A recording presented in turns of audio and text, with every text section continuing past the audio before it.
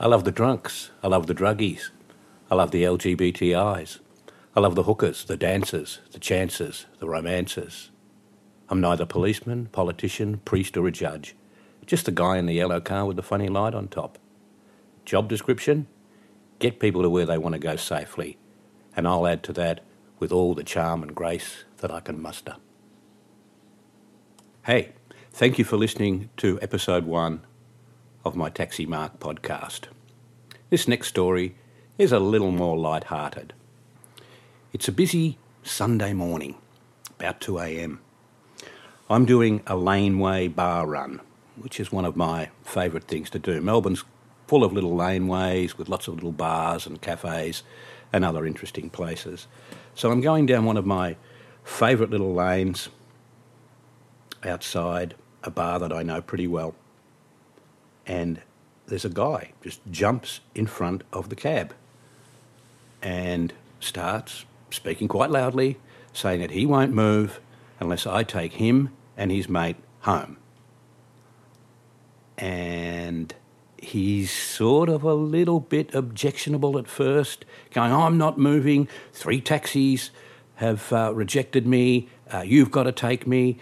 And I've looked over at the security guard in front of this bar that him and his mate have come over, and then I've looked to his left and seen the mate.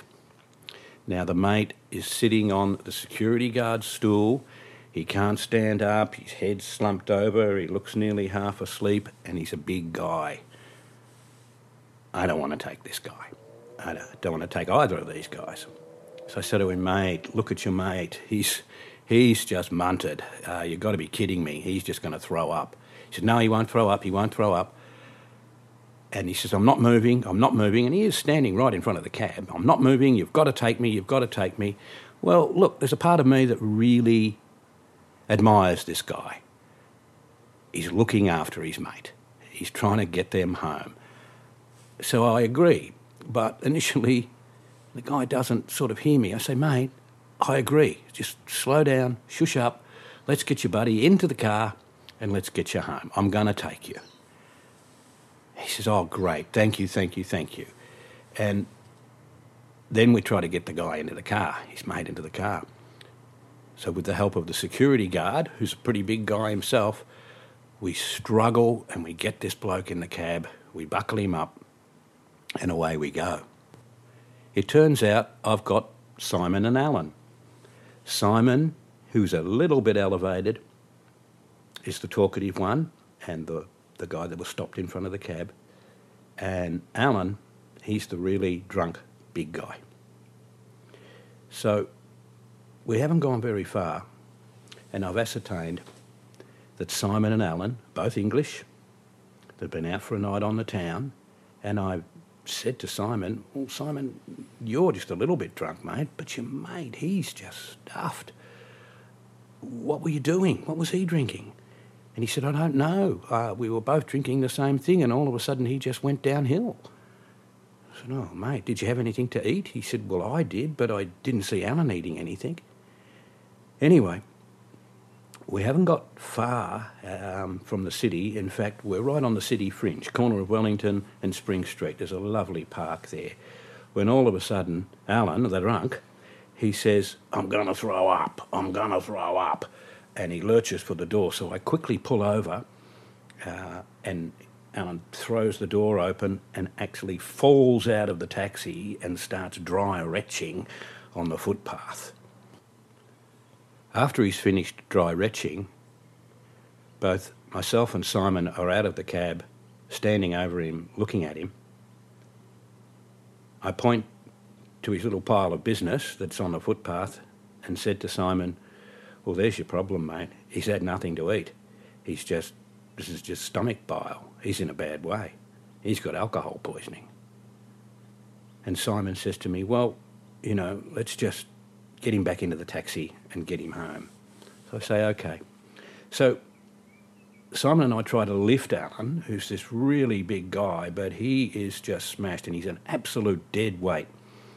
We can't get him in because he's resisting. He's telling us to F off. He's telling us that we're a pack of this and a pack of that. And okay with throwing his arms around and kicking with his legs, so much so that we can't really get him into the taxi.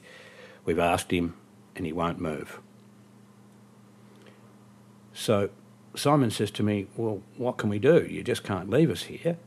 And I said to him, well, actually I can, but I'm not going to. Let's just try and get you home.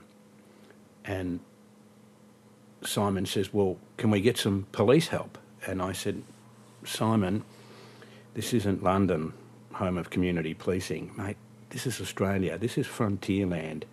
If we get the police over here, number one, Alan is drunk in a public place. Number two, if he doesn't do what the police say, that's failing to obey a police direction. Number three, if he uses abusive language, that's also a charge. If he doesn't do what they say and he throws an arm or two around and offers up a kick or three, that's resisting arrest. Mate, he's straight down to the Metropolitan Assessment Prison. There they'll photograph him, they'll take his prints, they'll do his DNA, and he'll be charged. I look down at Alan and say, hey, big guy, did you hear that? What do you think about all that? And even though he's pretty non-compos mentis, he's been listening and he just responds with the ubiquitous F off. Simon asked me again, what are we going to do? You just can't leave us here. And I said, Simon, I've told you, mate, I'm not going to leave you here. I've got one more trick up my sleeve. And he said, well, what's that? So I go round to the driver's seat of the car and grab my smartphone. I go, hey, Alan, do you know what I'm going to do? I'm going to take a picture of you lying on the footpath right next to a big pile of vomit, and I'm going to post it on my Facebook page. I've got thousands of followers, and they'll see it, and they'll post it, and it'll become viral, and your mum and dad will see it back home in England, your little brothers and your little sisters, your aunts and your uncles, everybody in your family, everybody you love is going to see this, and what are they going to think of you? There's a little bit of silence, and then all of a sudden, Alan utters, you wouldn't do that. And I said, yes, I would, mate. The camera's right here, right now, and I'm about to take your picture. So then he comes to life, and he crawls on his hands and knees back into the open door of the cab. I quickly buckle him up, shut the door, and say to Simon, quick, jump in, let's go. Simon jumps in, and off we go. Simon says to me, you're a genius. I say to him, be that as it may, Simon, what about the subtext here? And he says, what do you mean? And I go, well, Simon, I've threatened him with the full scope of the law. No response. So I threaten him now with a bit of social media, and he responds. So the law doesn't mean anything to Simon, but social media and the alienation from that means everything. What do you think about that? Simon told me, I think it's a bit too deep, but you're right. So anyway, we pull up in this Richmond street. We finally get to Alan's door and stop. And then I realise the last stage is in front of us. Getting Alan out of the car and to his home. So Simon and I, we brave it. We eventually get him, not quite on his hands and knees, but he's crawling. I'm holding his back so he won't fall over and whack his head, and Simon's dragging him by the arms, and he's sort of being duct-walked across the footpath. And I say to Simon, are you staying the night with your mate, or are we just going to leave him on the doorstep? And he said, no, I've got to get him inside. And I said, well, you're going to have to fish through his pockets to get his keys. He said, that's okay. And I said, well, my work's done. Can I go now? And he said, no. And he reached into his pocket and he's produced a $50 note. And he said, Mark, you've been the best taxi we could have possibly found. Thank you very much. And I thought, what good form. So I thanked him, And I jumped into the cab and headed off, thinking, well, Australia has a big thing about mates. We don't have a monopoly on it, and it's just really lovely to see that whole mateship ethic is alive and well and on the streets of Melbourne. And by the way, I don't have a Facebook page.